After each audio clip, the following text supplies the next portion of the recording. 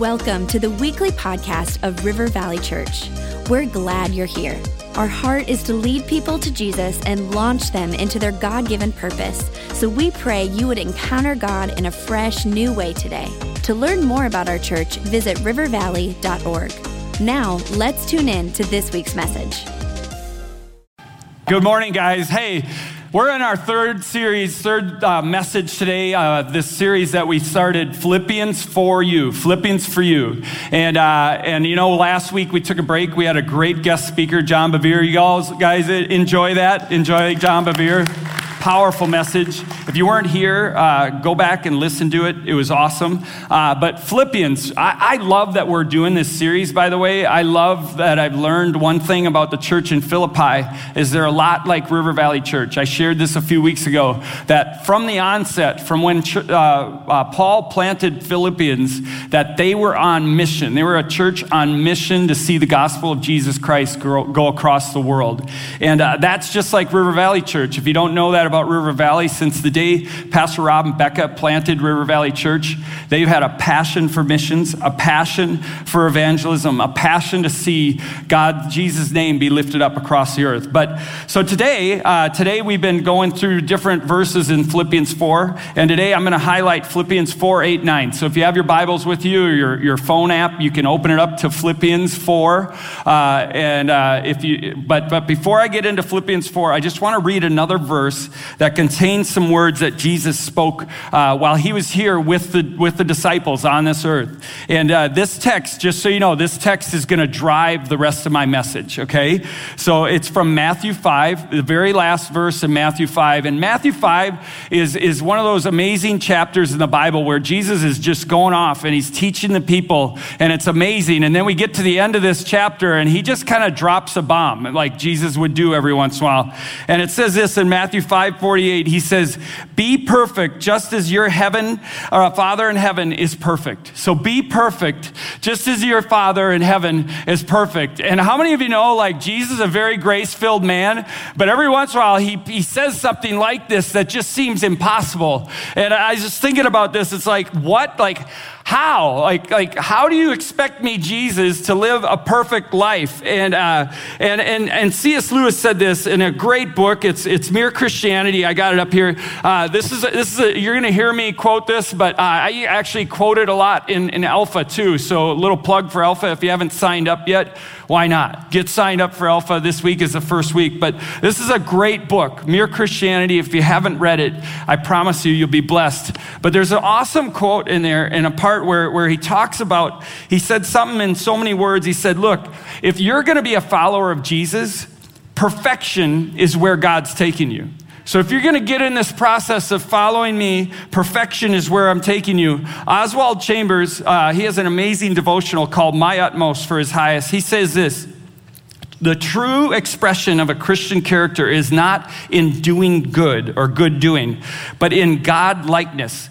If the Spirit of God has transformed you within, you will exhibit divine characteristics in your life, not just good human characteristics. God's life in us expresses itself as God's life, not human life trying to be godly. I don't know if you caught it in there, but it's not like we're trying to be better, okay? We're just trying to let God's life flow and live through us. And that, just so you know, when you step into this relationship again with Jesus, that's exactly his plan for you. And if you've never done that, if you haven't had that opportunity, I want you to know this right at the onset of this message. Your Heavenly Father, God, Heavenly Father, He created each and every one of us. He loves us. And he loves us so much that he sent his one and only Son to die for us on the cross so that he could forgive us and have that relationship that was broken because of sin restored. And if you've never done that before, I'm going to give you an opportunity at the end of this message to do that. And just know God loves you. And you might be like, well, but still, how can I be perfect? Isn't Jesus the only one that was perfect? And there's just something I need you to remember. Paul stated this in Philippians chapter 2, actually 2 chapters earlier than the verse from today. In verse 5, chapter 2, he said this: If your relationship, in your relationships with one another, have the same mindset as Christ Jesus, who being the very nature God, did not consider equality with God as something to be used to his own advantage. Rather, he made himself nothing by taking the very nature of a servant, being made in human likeness. Now, verse 7, that last verse there, some versions say it this way, but emptied himself by taking the form of a servant, being born in the likeness of men. So in other words, what Jesus did when God sent him to this earth, it says he emptied himself of all the God stuff, all of who he was as God, just to be a man like you and me. But then he had to tap into the grace of God by the Holy Spirit, just like you and I would. So he lived the life, the exact life that you and I are called to live. Now, for the rest of this message, we're going to focus on a key part of that text in verse 5 where it says, have the same mindset as Christ. Now, how can I be perfect? I know we're asking that question. I believe, and so does Paul, that we have to leverage disciplined focus on our mind and have this mindset of Christ. 3 weeks ago, I preached from Philippians 1, verses 3 through 6. And in that message, there was a part of that where I said, we tend to have this problem of thinking without ceasing. We think nonstop. But God has called us to pray without ceasing instead. Instead of thinking without ceasing, pray without ceasing. Paul talked about that in 1 Thessalonians 5. And then 2 weeks ago, Pastor Rob, his message was focused on Philippians 4, 6 through 7. And I just want to reread it here because it flows into what we're going to talk about today. In Philippians 4, verse 6, he said, don't worry about anything. Or some versions say, be anxious about nothing. Instead, pray about everything. Tell God what you need and thank him for all that he has done. Then you will experience God's peace, which exceeds anything we can ever understand. His peace will guard your hearts and minds as you live in Christ Jesus. So this week we're gonna focus on Philippians 4. So the next two verses and 8 and 9, in verses 8 and 9, I believe that's Paul's solution, even God's solution for worry and anxiety. If I'm not the only one, does anybody else deal with worry and anxiety in here? It's okay, you can be honest right now. I mean, that's something that's gonna keep us though. Worry and anxiety is gonna keep us from the perfection that God has for us and for the life. So today we're going to be focusing again on our mind, on our thought life, and when you think about it, what dominates your thoughts right now?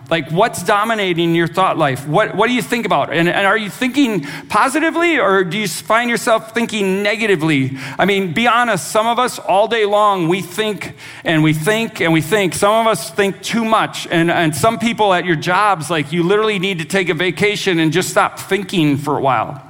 And Proverbs 23:7 says, for as he thinks in his heart, so he is.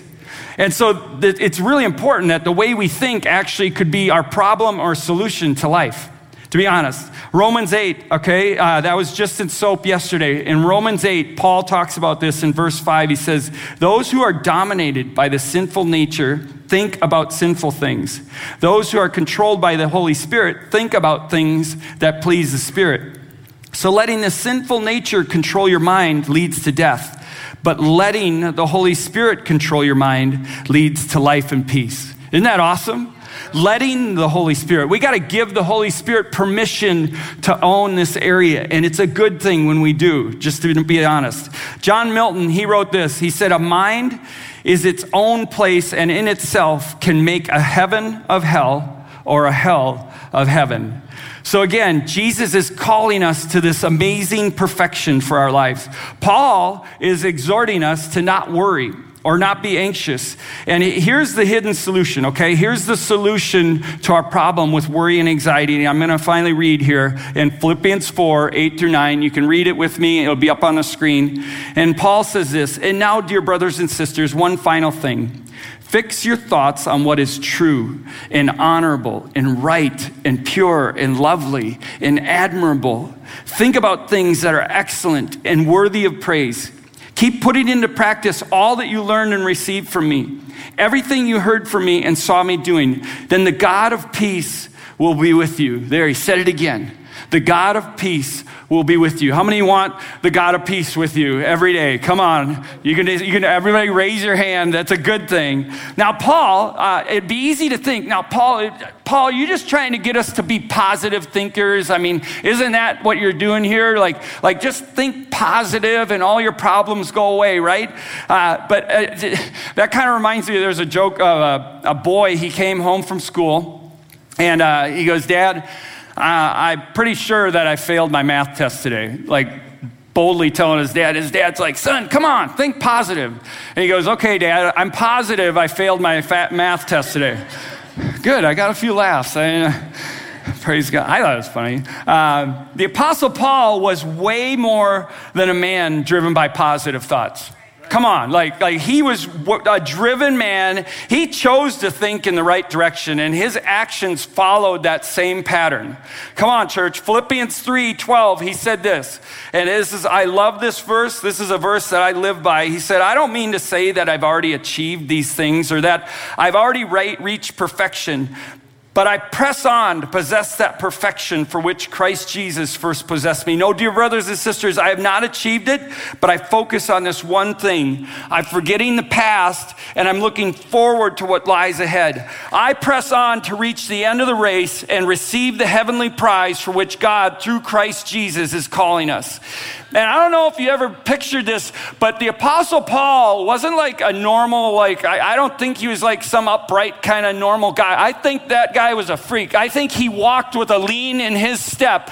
And if you know anything about Paul is actually his Greek name. His original Hebrew name was Saul. And when he was Saul, I'm telling you, he walked with a lean in his step. He was driven. He was mad. He was a Pharisee, and he did not like these people that followed Jesus. He did not like Christians, and he was going to do whatever it took to take them out or put them in jail or shut them up. He did not want any more Christians on the face of this earth.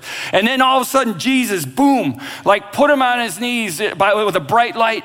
And he tells his story over and over in Acts, and God got a hold of him. And now all of a sudden, the Apostle Paul, he's walking in a totally different direction. But if you pay attention, he literally is still walking with a lean.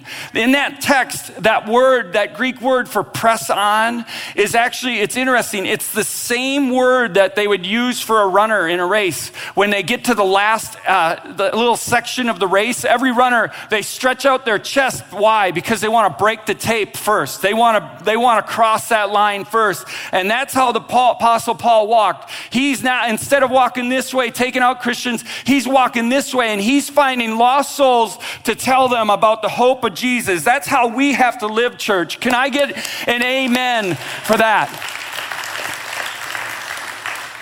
What God is calling us to in this process of perfection is to quit thinking this way.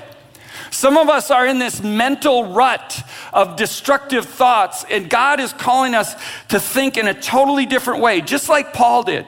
And I think, I really believe Paul was so successful because he had this amazing, unending passion for people. And I think he got that from Jesus. But Paul, I believe, made a daily choice not to think worry or destructive thoughts, but instead he prayed and he focused his thoughts on what was true and honorable and right and pure and lovely and admirable. He thought about things that were excellent and worthy of praise. And just know that Paul, he was a disciplined thinker, and out of disciplined thinking comes a disciplined life. Alistair Begg, he said this. He said, it is in our minds that affections are stirred. It is by our minds that our wills are directed. We all must determine which way we're going to think. And if we're going to think straight, we need to know what's true too. Have you ever been talking to someone and you can just tell there's some kind of filter, everything you say gets distorted through this filter, and they're not even hearing what you're saying. And this is why it's so important to get set free. This is why it's so important to let the Holy Spirit of God free you, because you need to know the truth, and the truth's going to set you free. The psalmist David wrote this in Psalm 119:42. He said, your justice, God, is eternal, and your instructions are perfectly true. I just want you to know God's word is trustworthy and his word is true. Everything written in here is for our benefit. It's not to control our lives, it's to bless us. And by this word, we can live and move and breathe in this world where it seems like truth, it's like changing almost by the minute. You need to know what's true, church. And his word, just so you know, God's word is eternal. It's not temporary. And even though like it's all true, we may not still understand it all. I can't help but think one of the things that I was blessed to get to do for a little while when I was here at River Valley was to drive guest speakers from their hotel to the church. I would host them. I'd even host them for the weekend. And the first person I ever got to host was John Bevere, our guest speaker from last week. And I remember a moment, like I was so excited because I had read some of John's books and I really appreciated the way he taught and everything and resonated with it. And I went and picked him up at the hotel. And I'm telling you, John, if you've never been around him, like the dude, like anybody he runs into, he is like just speaking life over them. He is blessing them. He's complimenting them. I kind of believe like if you're around a guy like John Bevere and you still have a bad day, that's a bad day. Like you need prayer. And he's just an awesome guy, and it just flows out of him. And we were driving to church that first morning. I said, John, the thing I love about reading your books and the way you teach is you have this way of going after those verses in the Bible that are hard, like the ones that I kind of want to like ignore or kind of just like, set it aside because I'm not ready to do that yet in my life. But you go head on with those verses and you challenge us to live that way. I love that about you. And he goes, Topper, when I started reading my Bible, he goes, I didn't know it all. I just started reading my Bible, but he goes, this is what I did do. I believed it was all true. I believe every word was true, and I didn't understand everything. And when I came to a verse that I didn't understand, I just stopped and I'd pray, and I go, God, I don't understand this, but I believe it's true. Will you help me understand it? And out of that prayer, God would bring understanding. And then out of that understanding, Pastor John has been able to teach people and encourage people and bless people. Look at what Jesus wrote in Mark 4:24. He said this. He said, pay close attention to what you hear. The closer you listen, the more understanding you will be given, and you will receive even more. But to those who listen to my teaching, more understanding will be given. But for those who are not listening, even what little understanding they have will be taken away from them. Not only is God's word true and trustworthy, know this, our God is worthy of all honor and praise. Amen? Amen. And we always win when we honor God. When we honor God with our thoughts, when our worship, with our decisions. Our God is righteous and just. And God's righteousness has two parts to it. He says he always does what is just and right. God is always good. And we should live that way too, right? And the second thing is God is faithful to his promises. This is why it's so important, parents, that we keep our promises, even if they seem like a good or bad promise. Like you're going to give them ice cream or you're going to spank them. Like you got to do both. You got to keep your promises, parents. That's what our God does for us. And the more time we spend with God and his word and his truth, the more we think and we act like him. And this is where Paul is going. He's calling us to think in the right direction, church. Ultimately, our disciplined thought life will turn into disciplined actions, the right way of living. 1 Corinthians 2:16 says that we have the mind of Christ. Do you believe that? Do you read scriptures like that, though? Sometimes you go, I don't know if that's true because I don't feel like I'm there. But it's so important for us to believe that it's true. And I don't want another day of worry for you to go by. I want you to take charge of your thoughts today and not let worry and anxiety own you. Instead of that, I want you to fix your thoughts on what is true and what is honorable, what is right and pure and lovely and admirable. I want you to think about things that are excellent and worthy of praise. Some of you need to believe this for yourself. Some of us aren't speaking good words over ourselves, and you need to start doing that. You need to find verses that God gives you that speaks life over you so that you can speak life over someone else. How many of you know like this area of your body, your mind can sometimes be a battlefield? Like you can just know there's a war waged up here and you got to win. I'm just telling you, church, we got to win that battle.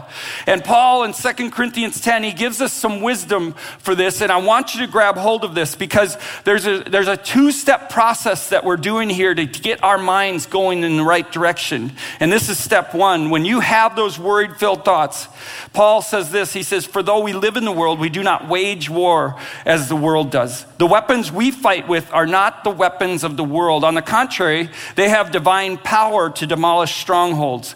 We demolish arguments and every pretension that sets itself up against the knowledge of God. We take captive every thought and make it obedient to Christ. So when worry or doubts or those images or thoughts come into your mind, this is what you do. You literally use this verse 5 and you say, I take that thought captive and make it obedient to Christ. Yeah. Say it out loud, mean it, make a declaration. I take that thought captive and make it obedient to Christ. If you're in the elevator at work and you have to do it, make it short and go, no. Like just go, no, I'm not thinking that way. I'm not believing that. And then here's what you got to do. You got to replace it with the truth. You got to replace it with God's word. This is where the grace kicks in. This is where God's grace starts kicking in. And you replace it with truth. You replace it with whatever's true and honorable and right and pure and lovely and admirable. Start thinking about things that are excellent and worthy of praise. Oswald Chambers, in the same devotional, he goes on to say this. This is where it comes home, church. The secret of a Christian's life is that the supernatural becomes natural in him as a result of the grace of God. And the experience of this becomes evident in the practical, everyday details of life, not in the times of intimate fellowship with God. And when we come in contact with things that create confusion and a flurry of activity, we find our amazement that we have the power to stay wonderfully poised even in the center of it all. Do you see what God's doing here, church? Do you see what God wants to do in you? He wants to create this new, spiritual muscle memory in you. And that muscle memory is called perfection. He's doing a work in you and me. Why? Because I believe God loves people. And God loves you. And he loves me. And when we start to see this change in our lives, our thought life will ultimately affect the way we live and the things we do and the things we say. And what we say and do ultimately affects people. And God knows that.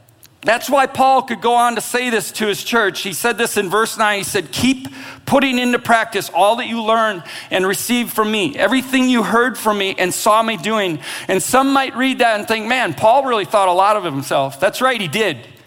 And it's okay. It wasn't pride. He knew because he had done the hard work of thinking the right direction so that those who followed him were going the same direction. Do you know that people are following you? My question to you is, do you know where you're going?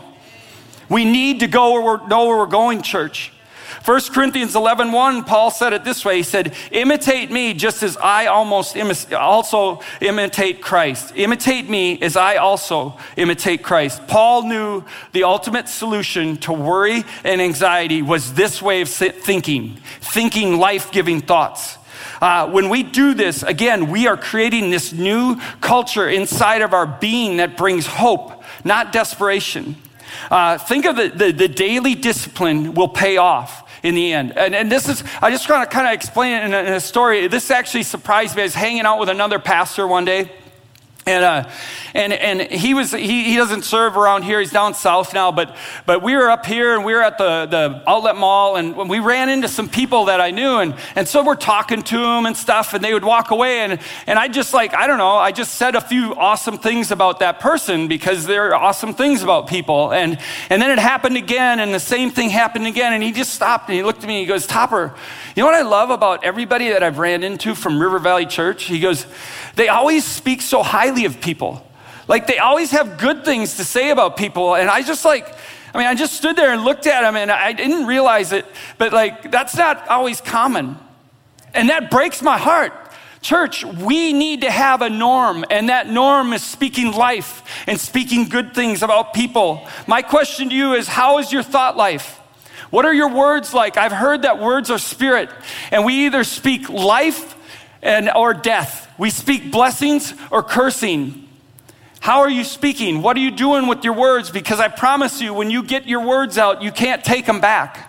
How many of you, like, you sent a text and you sent it to the wrong person? You can't take it back. Like, it's gone. That's how it is with our words, church. Do you find yourself gossiping about people? Is that how kind of you find life, gossiping? You ever known someone like that? Like, it's just kind of sadly become the norm for them. That's how they connect with people. Or do you find yourself like slandering other people and you don't even notice? You need to ask someone how your speaking is. Do you speak life? Do you speak whatever is true and honorable and right and pure and lovely and admirable? Do you think about things that are excellent and worthy of praise? I want to bring it home with this. I read a book recently called Atomic Habits. And in this book, he talks about things that happen to us that we don't even notice. They're like triggers. And it triggers us to do something, and we do it, and then over time it creates a habit. And he believes like habits aren't built over a certain amount of days. It's actually built by the number of reps that you put in. So picture this, like a thought or an image or a memory comes into your mind, and what you go to right after that trigger is what you start doing to build that habit. And how many of you have had where there's something you wish you could stop thinking about? It just keeps coming back to the front of your mind. And sadly, what you're doing, if you keep going the wrong way with the wrong thoughts with that, you're going to build this stronghold, this place in your mind that it's really hard. You're going to create a neural pathway where that thought's going to be automatic, and you're going to create a habit, and that habit will over time create worry, and that worry over time will create anxiety in you, and the anxiety will keep you from sleeping at night, and that's going to create bad health, and then it's going to affect everything you do in life. But we could take the goal out of this message is to take that same trigger, to have this discipline in our life where the same thing, the same thought, the same action happens to us, but because we've been disciplined to think about whatever is true, whatever is worthy, whatever is honorable, all that stuff, instead we're going to think that way.